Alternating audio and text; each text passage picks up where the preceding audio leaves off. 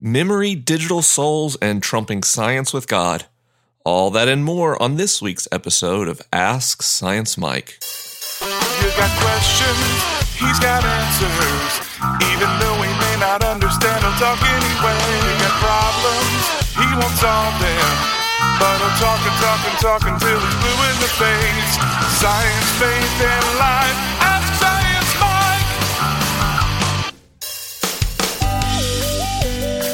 Welcome to Ask Science Mike, the weekly podcast where I answer your questions about science, faith, and life.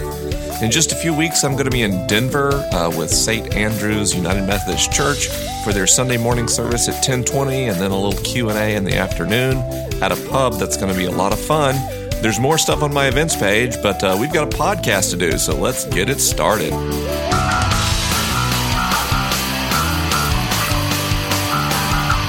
Hi, Mike. This week I read an article about a woman named Kim Suozzi, who, after learning of a terminal cancer diagnosis, decided to have her brain cryonically preserved upon her death at age 23. I know it's not realistic to think that we could possibly revive her brain or even upload it to a computer in the near future, but hundreds or even thousands of years from now, I think it's completely realistic. This raises a bunch of questions for me about the afterlife. If she's gone and she's either ceasing to exist or in heaven or hell, and then she is somehow brought back, what part of her is brought back? Is it just her consciousness? Is it her soul? I don't really even know what to make of this, but I'd love to hear your thoughts. Thanks, Mike. I'd imagine at least a couple of people listening right now are experiencing an exploded brain, and it may be a new idea to you that it may be plausible to transfer a human's consciousness into a computer, that's not just an idea in science fiction, but that it has at least some plausibility to it in science, especially in computer science. And here's why. We can use math to emulate the behavior of neurons and create something called neural networks. Obviously, neural networks are the foundation of our consciousness and the way that human brains work. Essentially, what a neural network does is it takes a signal. Repeated signals through a neural network either strengthen or weaken different connections, and in doing so, encode information. This is completely different than the way computers encode information as ones and zeros, for example. We encode information as strength of neurons, but we can build neurons in software.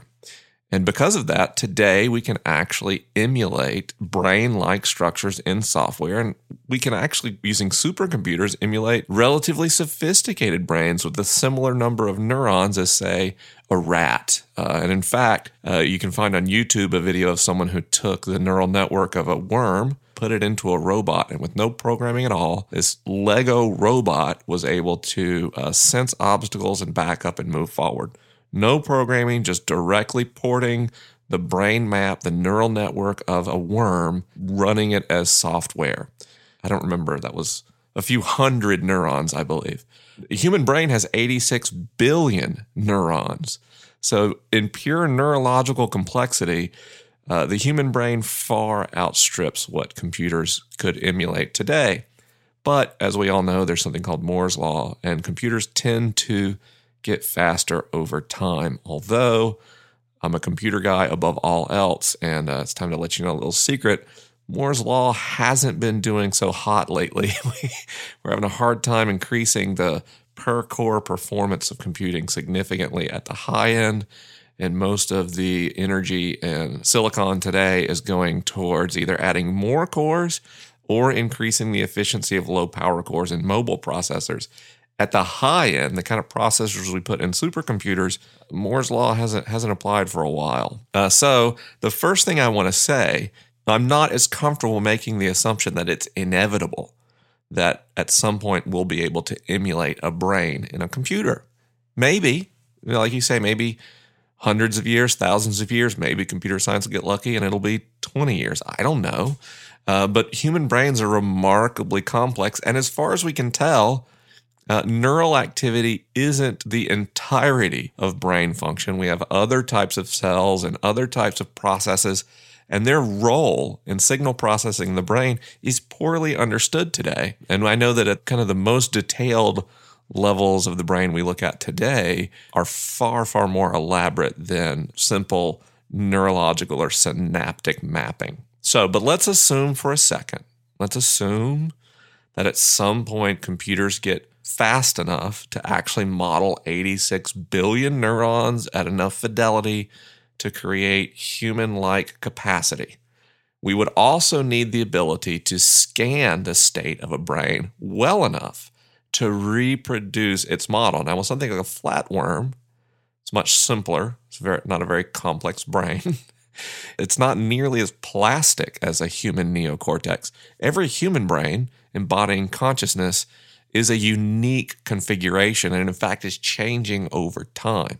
Now, all this is premised on a pretty fundamental divide. Some people are dualists, and dualists believes that there are a separate, unseen, immaterial realm with a soul or a spirit, and then a physical realm with a body and a brain. And those two things are linked in life, but in passing, they're separate. Other people have a more holistic view or unified view of reality, and they say, nope, there's no difference between a soul and a mind and a brain. They're all the same thing. Now, obviously, that has interesting implications for the afterlife. If the soul and the mind are simply part of the brain, if they're simply emergent phenomenons of neurochemistry, then there really is no conscious afterlife and there is no soul to go to some other place. So we're going to have to make several assumptions to answer this question. The first assumption is computers will get fast enough to emulate a human brain. Number two, that someday we'll be able to scan brains with enough fidelity to reproduce an existing brain in software. And number three, we'd have to make the assumption that souls exist independently of brains.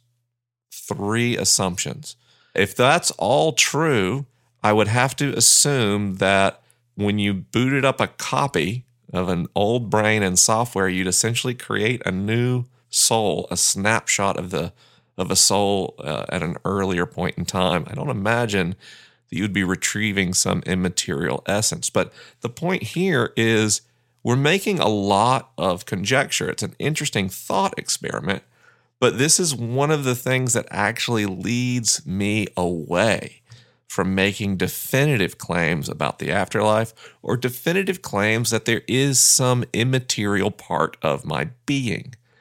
I'm actually more a materialist than anything else, like an atheist or an empiricist. I don't see a lot of evidence to satisfy the idea that there is some part of humanity that is separate from our physicality.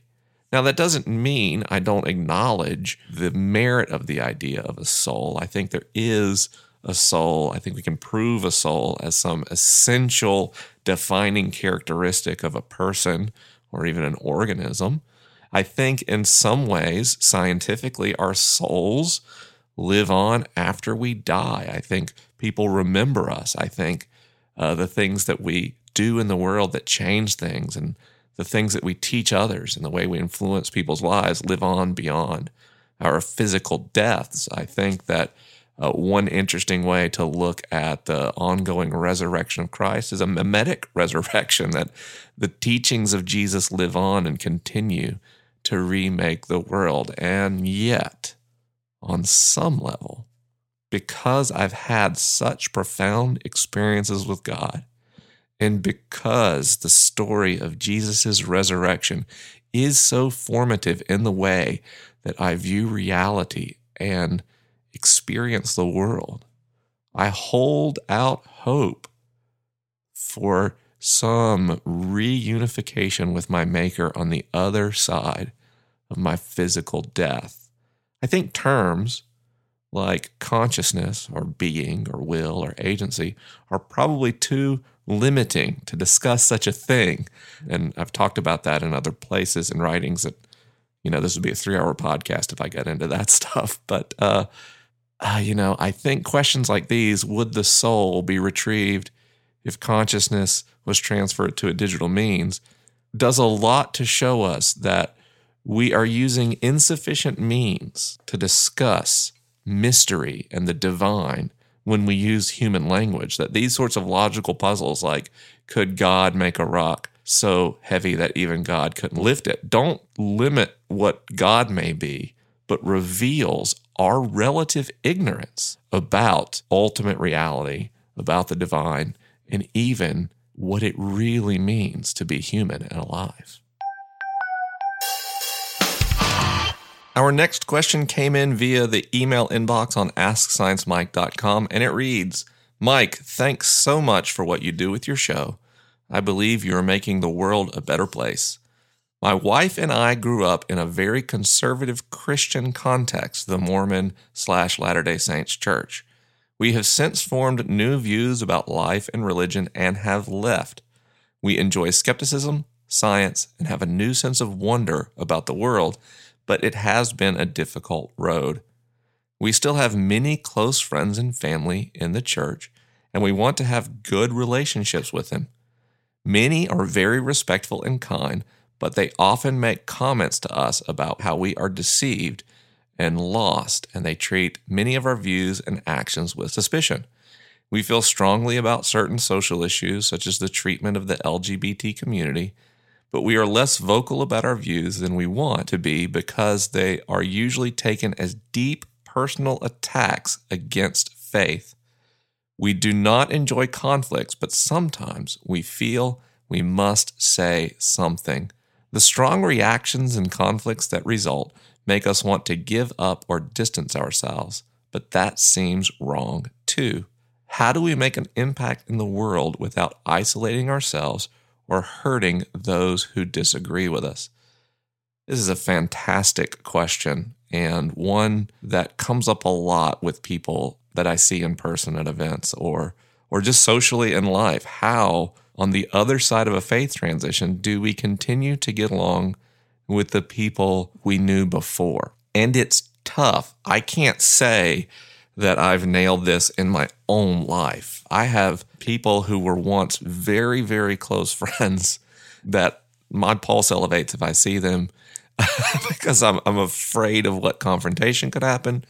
So before I answer, let me say I'm learning how to do this as well. I surprised myself on the last episode of the Liturgist podcast when I started to talk about Calvinism, and I had no idea how vehement my thoughts on Calvinism were related to that conversation. I would say that probably Reformed or Calvinist theology, hyper-Calvinist theology, would be my equivalent of your experience with the Mormon or Latter-day Saints Church. Here's a couple things I would say that I'm figuring out. One, don't try to control other people. And you might say, well, I never try to control people, but all humans try to control other people all the time. We try to control what they think about us. We try to control their actions in the context of how they relate to us. And we even try to control their actions in their own lives in ways we think that benefit them or benefit ourselves. And the fastest way to have greater happiness, greater personal peace, is to completely let go of the need to control other people, how they feel, how they act, and what they think about us.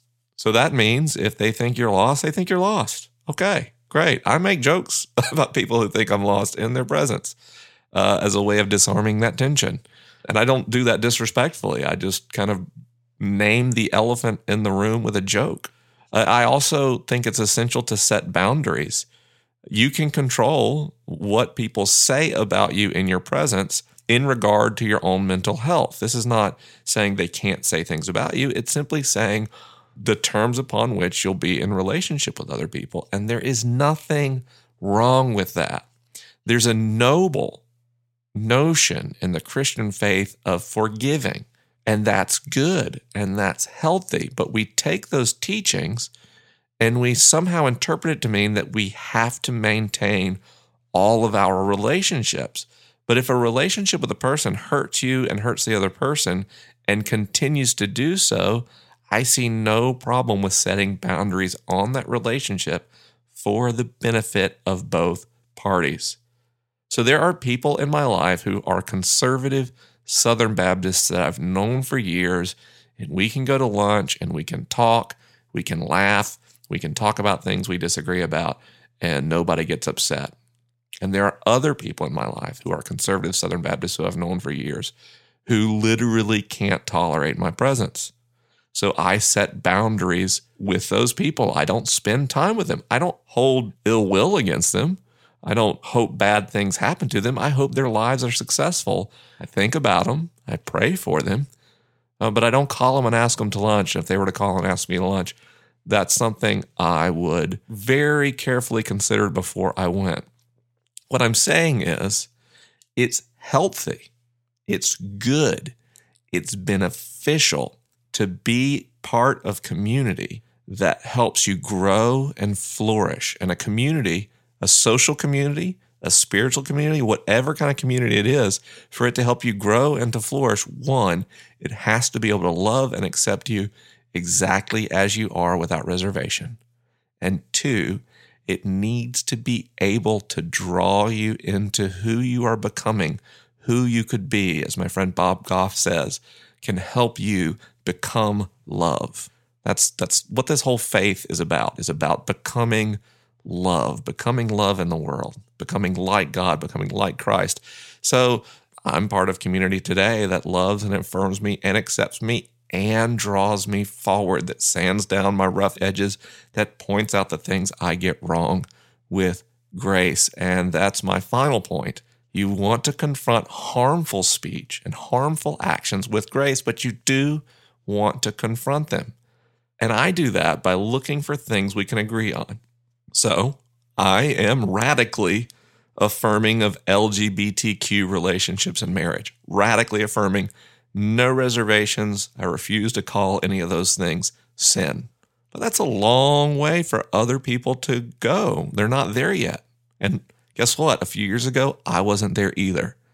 So if I know someone who is nowhere near me and not interested in affirming same-sex relationships, I don't try to lead them there. I can't lead them where they don't want to go. But I do confront them if they say harmful things in my presence about LGBTQ people. And I do see if we can agree at least that the way LGBTQ persons in our society are treated is immoral and harmful. And can we agree that, for example, using the word fag only contributes to teen suicide and does nothing to further either your cause or mine? I do that with grace. I do that by saying, listen, I'm not saying I have life figured out, but I am saying that using that word in that context causes harm. I live in the South. I take a similar approach to racial issues. When I have friends who are white, who use racial slurs or make racial jokes about people of color, I confront that with grace, but I do confront it, because to sit in silence in behaviors like those is to contribute to the kind of systems that lead to the oppression of people. So, to wrap it up, to review, 1, don't try to control other people. You cannot lead them where they don't want to go. Number 2, set boundaries as needed to maintain healthy relationships and distance in the case of abuse. And number 3, confront harmful speech with grace. And all this leads to one idea. You feel a call to follow Christ, and in doing so, love the world. But never, in the midst of that call, make the mistake of believing that you are Christ and that your suffering and sacrifice will save the world, because it won't. Sometimes we have to suffer for love. Sometimes we have to suffer to help improve the lot of others. But we also have to take care of ourselves. We have to be healthy in order to help others. Hi, Mike. I have a question about memory, and in particular, why some people seem to be so much better at remembering things than others. And I guess I'm also wondering, as a person with a really terrible memory, is there any hope for me? Is there any research suggesting that you can make real lasting improvements to your memory, or am I just kind of stuck here? So yeah, memory. How does it work? Thanks, Mike.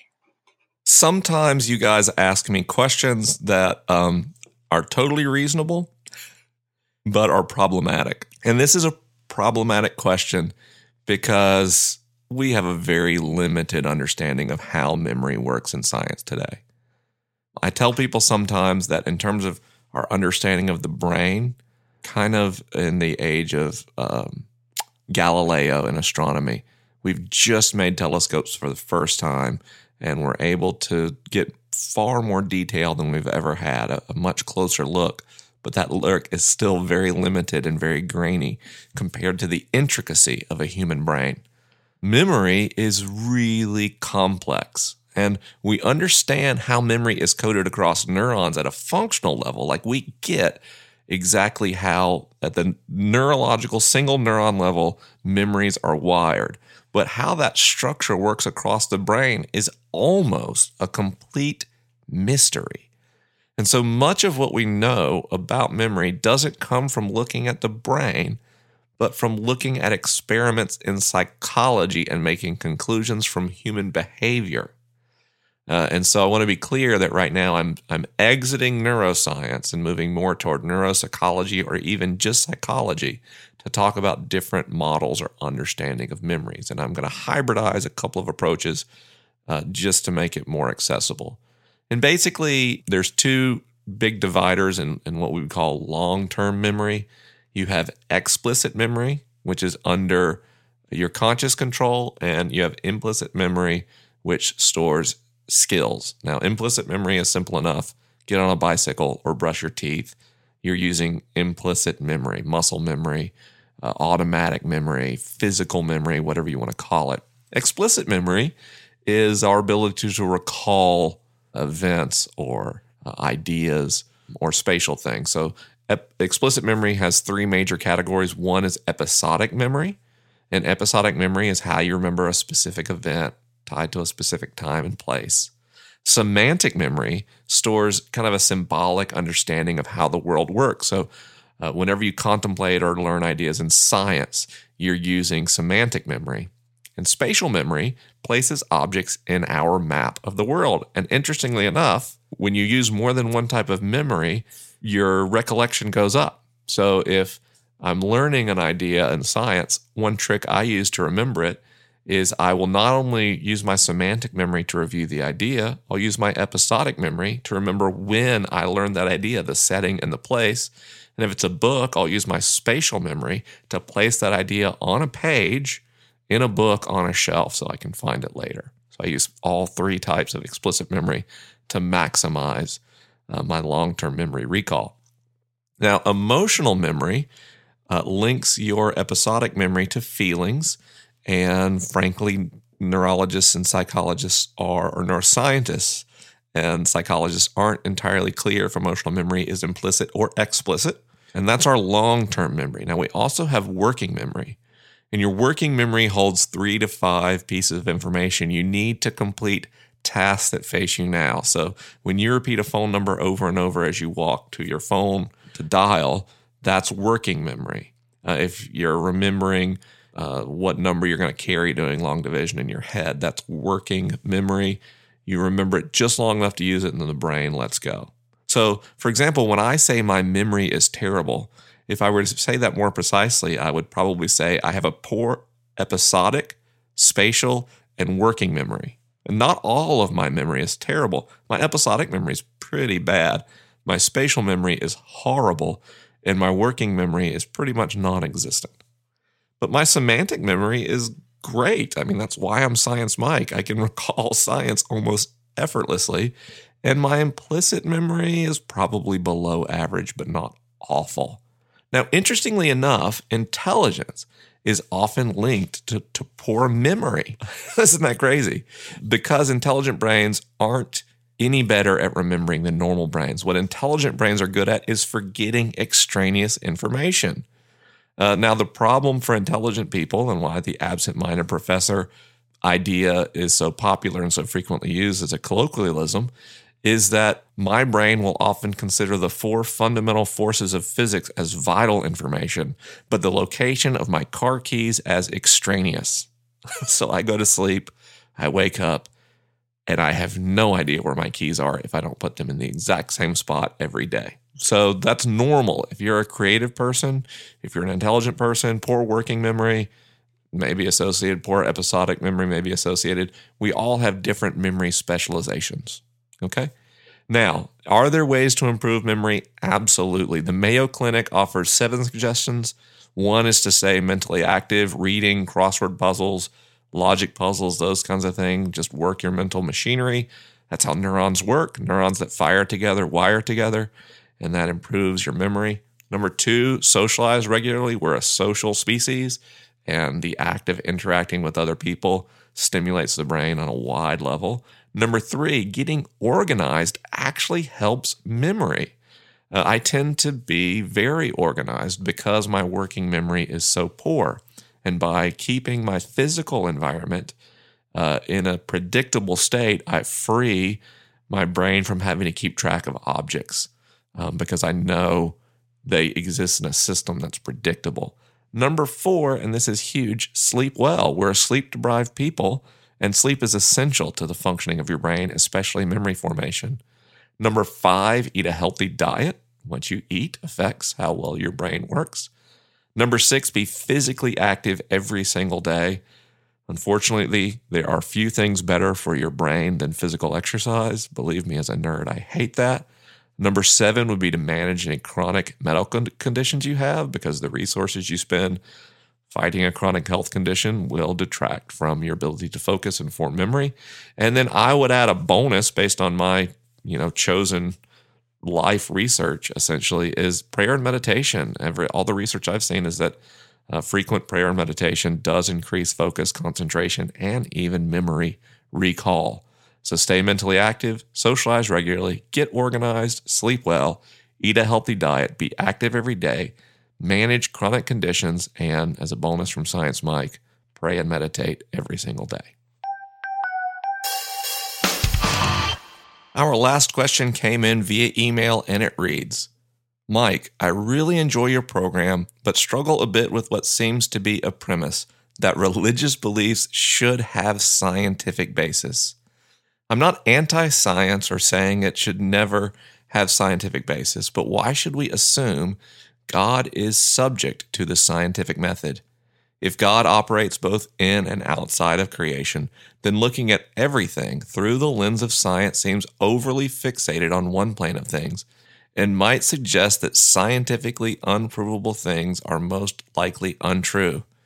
In other words, I feel like there's an inherent bias, intentional or not, in evaluating God scientifically. For me, I would frankly be disappointed if God could always be measured and graphed. That's not very transcendent. So what can science really tell us about God and faith? Thanks, Jay. Well, Jay, I don't think you could have made a better question for this program. That is a science, faith, and life perfect, all three. And I certainly don't mind you questioning my assumptions. I don't know if you'll like my answer, but here goes. I agree. I don't think God has to measure up to standards of science. I think it's entirely possible that God operates in ways that are beyond the ability for science to measure, especially anything happening, as you said, outside of the observable universe. And here's the problem with that. We can't weigh in on what's happening outside of the observable universe. It's a complete mystery to us. So if one person says there is a God named Yahweh who exists outside of the universe, who loves us and was incarnated as the form of a man, as soon as they make that claim, there's an action inside the physical universe that we can test. Incarnated in a man. Did that man exist? What evidence do we have that this man was divine? You just entered the realm of what can be measured with science.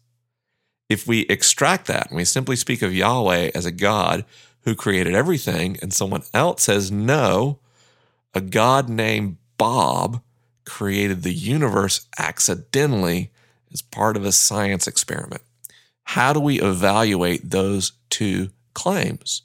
Well, how do we evaluate any two conflicting claims in life today? We look at evidence. When we are in a court of law and we're trying to figure out, is this person innocent as they claim or guilty as the prosecution claims? What do?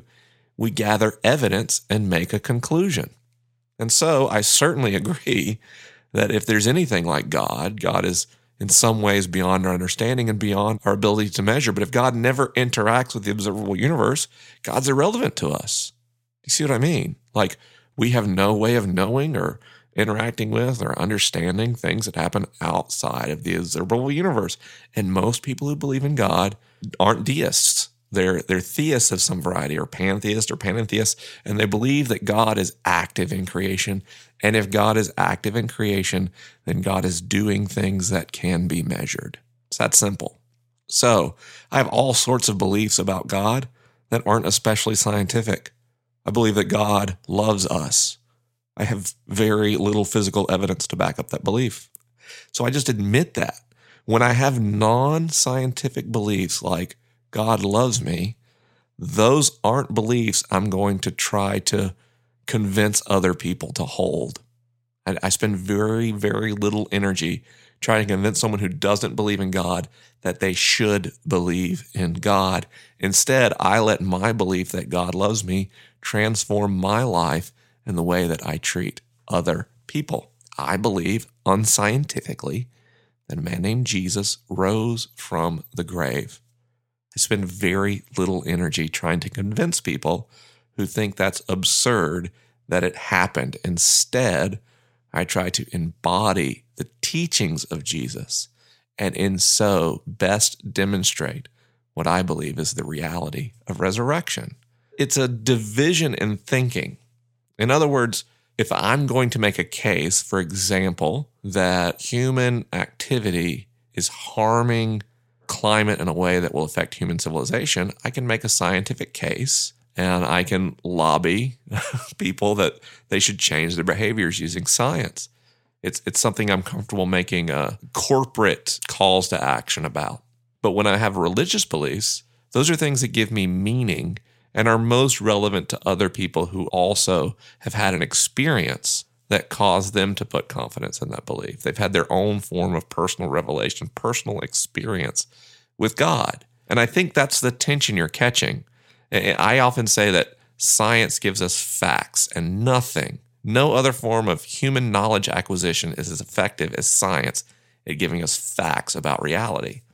But faith, and indeed my faith in God through Jesus Christ, gives me meaning to those facts. It lets me know what to do with it. So the facts may tell me that poverty is a problem on the globe today.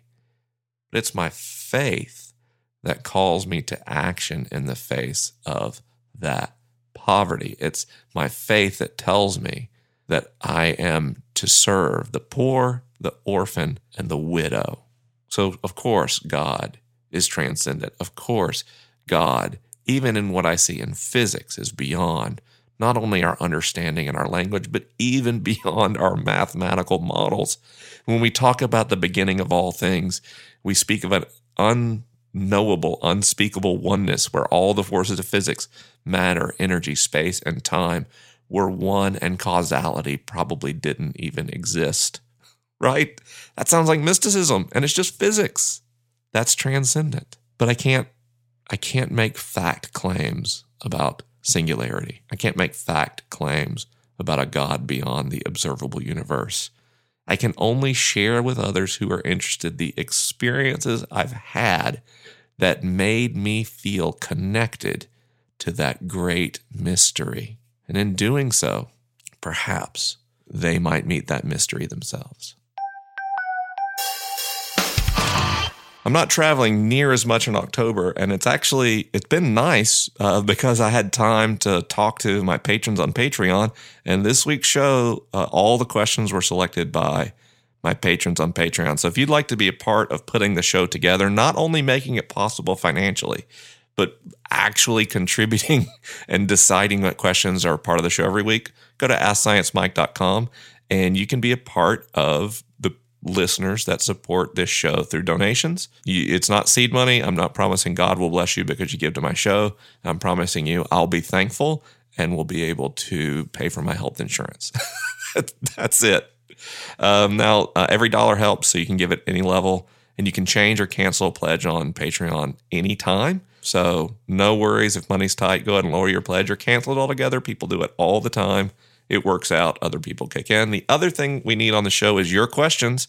So you can go to AskScienceMike.com. You can submit a question. You can also use hashtag AskScienceMike on social media, and I'll find that, especially if it's on Twitter, SoundCloud, or YouTube. I do have some events coming up later in October. I'm going to be in Denver with St. Andrew's United Methodist Church. In November, I'll be in London for Belong with the Liturgists. You can learn more about that at theliturgists.com/belong. And I'll also be doing a storyline with Don Miller and Bob Goff and some other friends in Chicago in November as well. I'd love to see you at one of those events. You can go to AskScienceMike.com and click on events to learn more. The show is produced by the amazing Canadian Greg Nordine, but of course our theme song is by Jeb Botiford. If you do any kind of media and you need original music recorded, composed, arranged, whatever, Jeb can do it. He's a genius. You can find links to Greg and Jeb on my website, as well as resources for almost every single question that's been asked in the history of the show. Thanks for listening, everybody, and I'll see you next week.